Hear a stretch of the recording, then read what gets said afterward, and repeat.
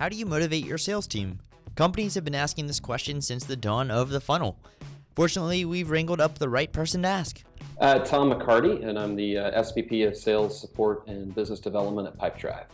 And if you're wondering, Pipedrive is sales pipeline management software that helps you get organized and focused on the right deals. In this episode, we not only discuss some real actionable items to help you better motivate your sales team, but also how to better manage your pipeline and keep it clean. I asked Tom about the current state of sales motivation and what that ultimately means for how your sales team interacts with your customers. Over the years, sales motivation has certainly evolved and changed. I can tell you I've been doing sales for over 15 years now, and when I started out, to be quite honest, I think we were, salespeople were very money motivated and money driven, and what I've seen is that's really evolved over time. I think unfortunately a lot of sales management approaches haven't, and so I think a lot of us still think that salespeople and in general are just money driven, and the motivation factors have really changed a lot. And I think it's very important to really understand what drives your sales team, because it's going to have such a massive impact on your customer experience. And too often I think we drive the wrong factors with our sales team, and we're not empowering them and motivating them in the right way. And as a result, you see things like high attrition in sales. You see things like high customer attrition because your team's not feeling empowered to drive the customers in the right way, and ultimately you miss results. Are there any easy fixes, Tom, to sales team motivation, or is it more about developing the proper process? I think it's about developing the proper process. I mean, what I would say is that easy fixes are very disingenuous, and they're pretty transparent to the sales team. I think they understand what you're doing, and it comes across as cliche, and it comes across as pretty insincere in a lot of ways. It's not to say you can't do them, right? And when you're trying to drive for the end of the quarter, or you've got a new challenge in front of you, you can always use things. And I think it depends on your team, the seniority of the team, the complexity of the sale. But there's always contests, spiffs, competitions, food, different things you can do that are always kind of the typical things that you see. I think that they come across very disingenuous at times, especially if they get overused. And it's very obvious that you're trying to, put band-aids over root cause, deeper root cause issues. And so, use them where you need to, but make sure they don't become part of the everyday culture, because they'll never drive what you need them to, and people get burnt out on them. Where do you sort of see those contests, though, fitting in? Is that sort of like a once-a-year thing, or do you see those sort of one-off things fitting into an overall sales motivation strategy? Depending on, my experience in a lot of what I do is large inbound contact centers, right? Inbound and outbound contact centers. So it's mostly inside sales teams that I drive with. And we'll always try to have something going on, during the month, but we try to vary it, and we do different approaches on things. But kind of major contests or major program changes, things that we'll do, we try to keep it to once a quarter at most. And then, Tom, how does this sort of scale based on the size of a company? Is this, as you said, sort of dealing with a larger inbound and outbound sales staff? Do these sort of techniques and these processes, are they dramatically different, for an enterprise level company than maybe an SMB? Shockingly, no. I've spent my career, I've managed multi-hundred seat sites at Dell.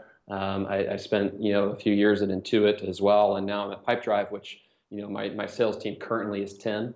And what I would say, obviously the scale of how much it takes to do it changes. But, I think that the general techniques don't.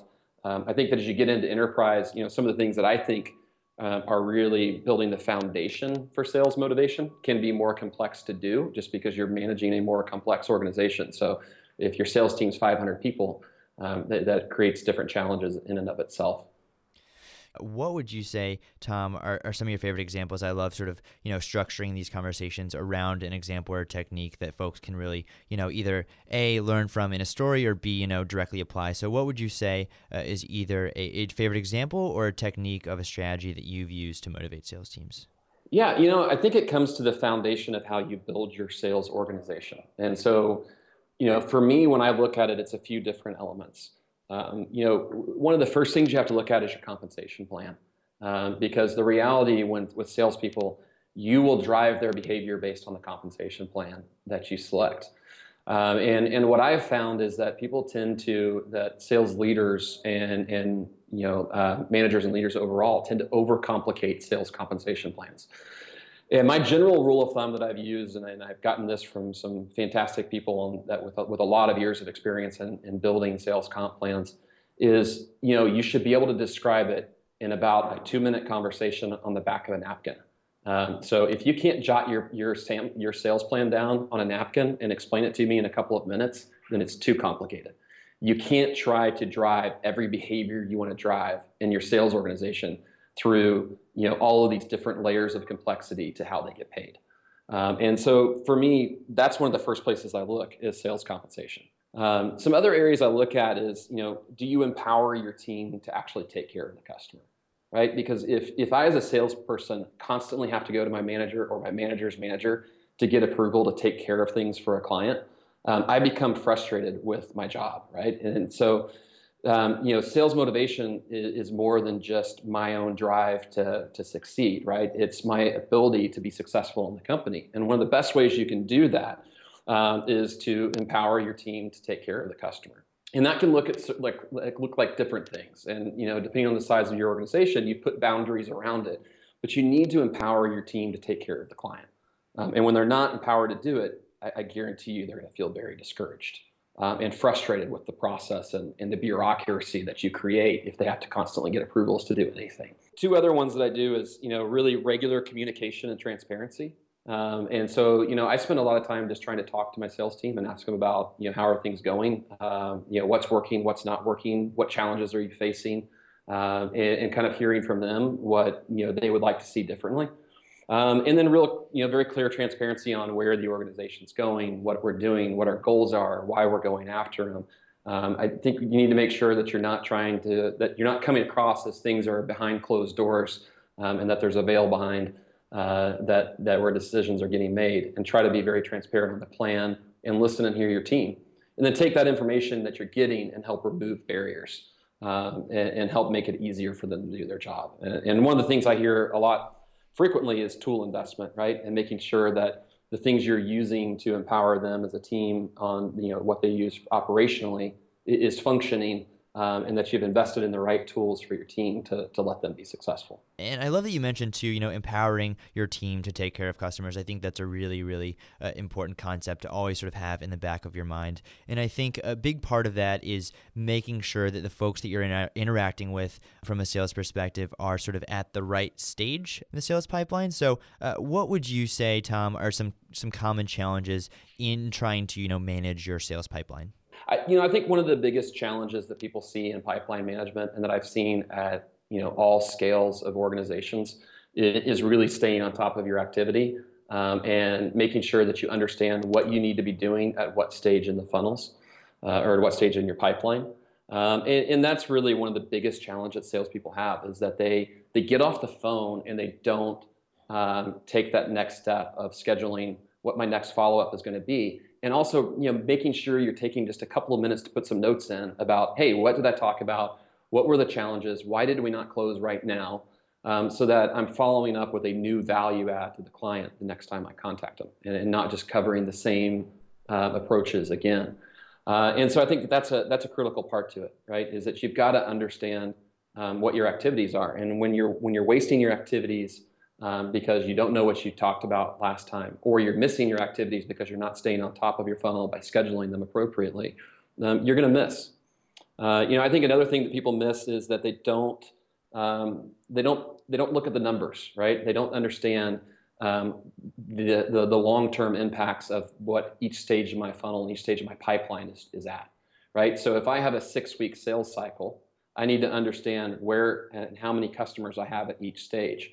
And too often, especially at the end of the month or an end of a quarter, salespeople get focused on the close. And then all of a sudden, when you just focus on the close and you only focus on that stage for 2 weeks, then all of a sudden you're starting your pipeline over at the beginning of the quarter or the beginning of the month, because you weren't continuing to feed the top of your pipeline throughout the whole process. And you've got to keep and making sure you're staying out and saying, okay, where am I going to be at 4 weeks from now based on what 4 weeks back my pipeline looks like? And I think that's a huge mistake people make, is they get too focused on the close, and then they create gaps in their pipeline that you just can't make up. How important, Tom, is keeping your sales pipeline clean? How does it sort of relate to your overall, I guess, sales strategy? Yeah, I mean, I think it's vital. I've sat down with salespeople before and I've said, hey, pull up for me, your demo stage, and show me everybody that's in demo. And somebody pulls up and it's like, oh, I've got 300 people in this stage. I'm like, well, let's sort these by last contact, right? And it's like, oh, I haven't talked to this person in 95 days. And I'm like, all right, what's going on there? And so what happens when you don't keep your funnel clean is that you put people in the wrong place and then the wrong activities are getting driven. And it prevents you from getting a really good picture of what your real opportunity is. And then a few things happen. You get a false sense of security because you see more volume in your pipeline at a certain stage than what's actually there. And then you drive the wrong activities because you've got people that maybe need to be moved to Lost and get into a drip or nurture campaign that you got still in your pipeline, which means they're not getting any other marketing activity sitting with them. And so it drives the wrong behaviors and it keeps you from being focused on where your real deals and your real opportunities are. Absolutely. And to go full circle here, hopefully, your second point in some of the challenges with pipeline management was all about, how you can make sure that you're not just focusing on the close, but you're instead, focusing on that entire interaction with that customer. So how can you sort of motivate folks if, their incentive structure is based on closing deals? Is it just a matter of creating incentives to motivate them to not just close, but, work with folks throughout the entire pipeline and throughout the entire funnel? I think that the challenge with what you're saying there on some of that, especially with the compensation plan or other things, is you got to make sure you don't overcomplicate it. So generally I do tie my compensation plans to revenue output, which is it's directly tied to the close. But I also do things around performance management, and when I talk about what determines your worth in the company, what determines your promotion path and what leaders we choose from and whether you're going to get a pay raise this year, or things like that. When we look at your performance review, we look at other things than just your revenue output. And I think it's very important that you separate the two and that you say, look, this is what we reward and recognize on. And our performance review process and how we evaluate you on a monthly basis has more to do than simply just the amount of revenue you close on the month. Because there's a lot of ways to go get revenue. Some are good and some are bad, but you can't manage everything through the comp plan. We do, depending on the process and the sales cycle. When I've had longer sales cycles, I do monthly pipeline reviews with my sales team where we talk about where you're at, and then their managers will do kind of biweekly reviews as well, so that we're constantly having a conversation about what our pipeline looks like. And you as a sales manager and a sales leader need to understand that pipeline and those numbers better than they do, so that you can help lead those conversations. Absolutely. I love it. I think that's a great ending note there, Tom. So how can our listeners find out more about all that you guys are up to at Pipedrive?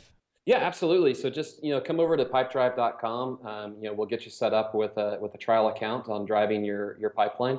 And actually we'll do a promotion right now. If you just enter B2B Nation, we'll give you 2 months of trial instead of 1 month. But come on over, check out our blog and try out the product. Awesome. Well, thank you so much for doing that, Tom. And I'll be sure to include that link in the show notes. So be sure to check it out there. Thanks again, Tom, for joining me. Really, really appreciate your time. Absolutely. Thanks, Josh. Yeah, of course. Also, thank you so much to our listeners for following along. To find out more about B2B Nation, check out our website, technologyadvice.com/podcast. Lastly, if you enjoyed this episode, please subscribe and rate us on iTunes. Thanks for listening.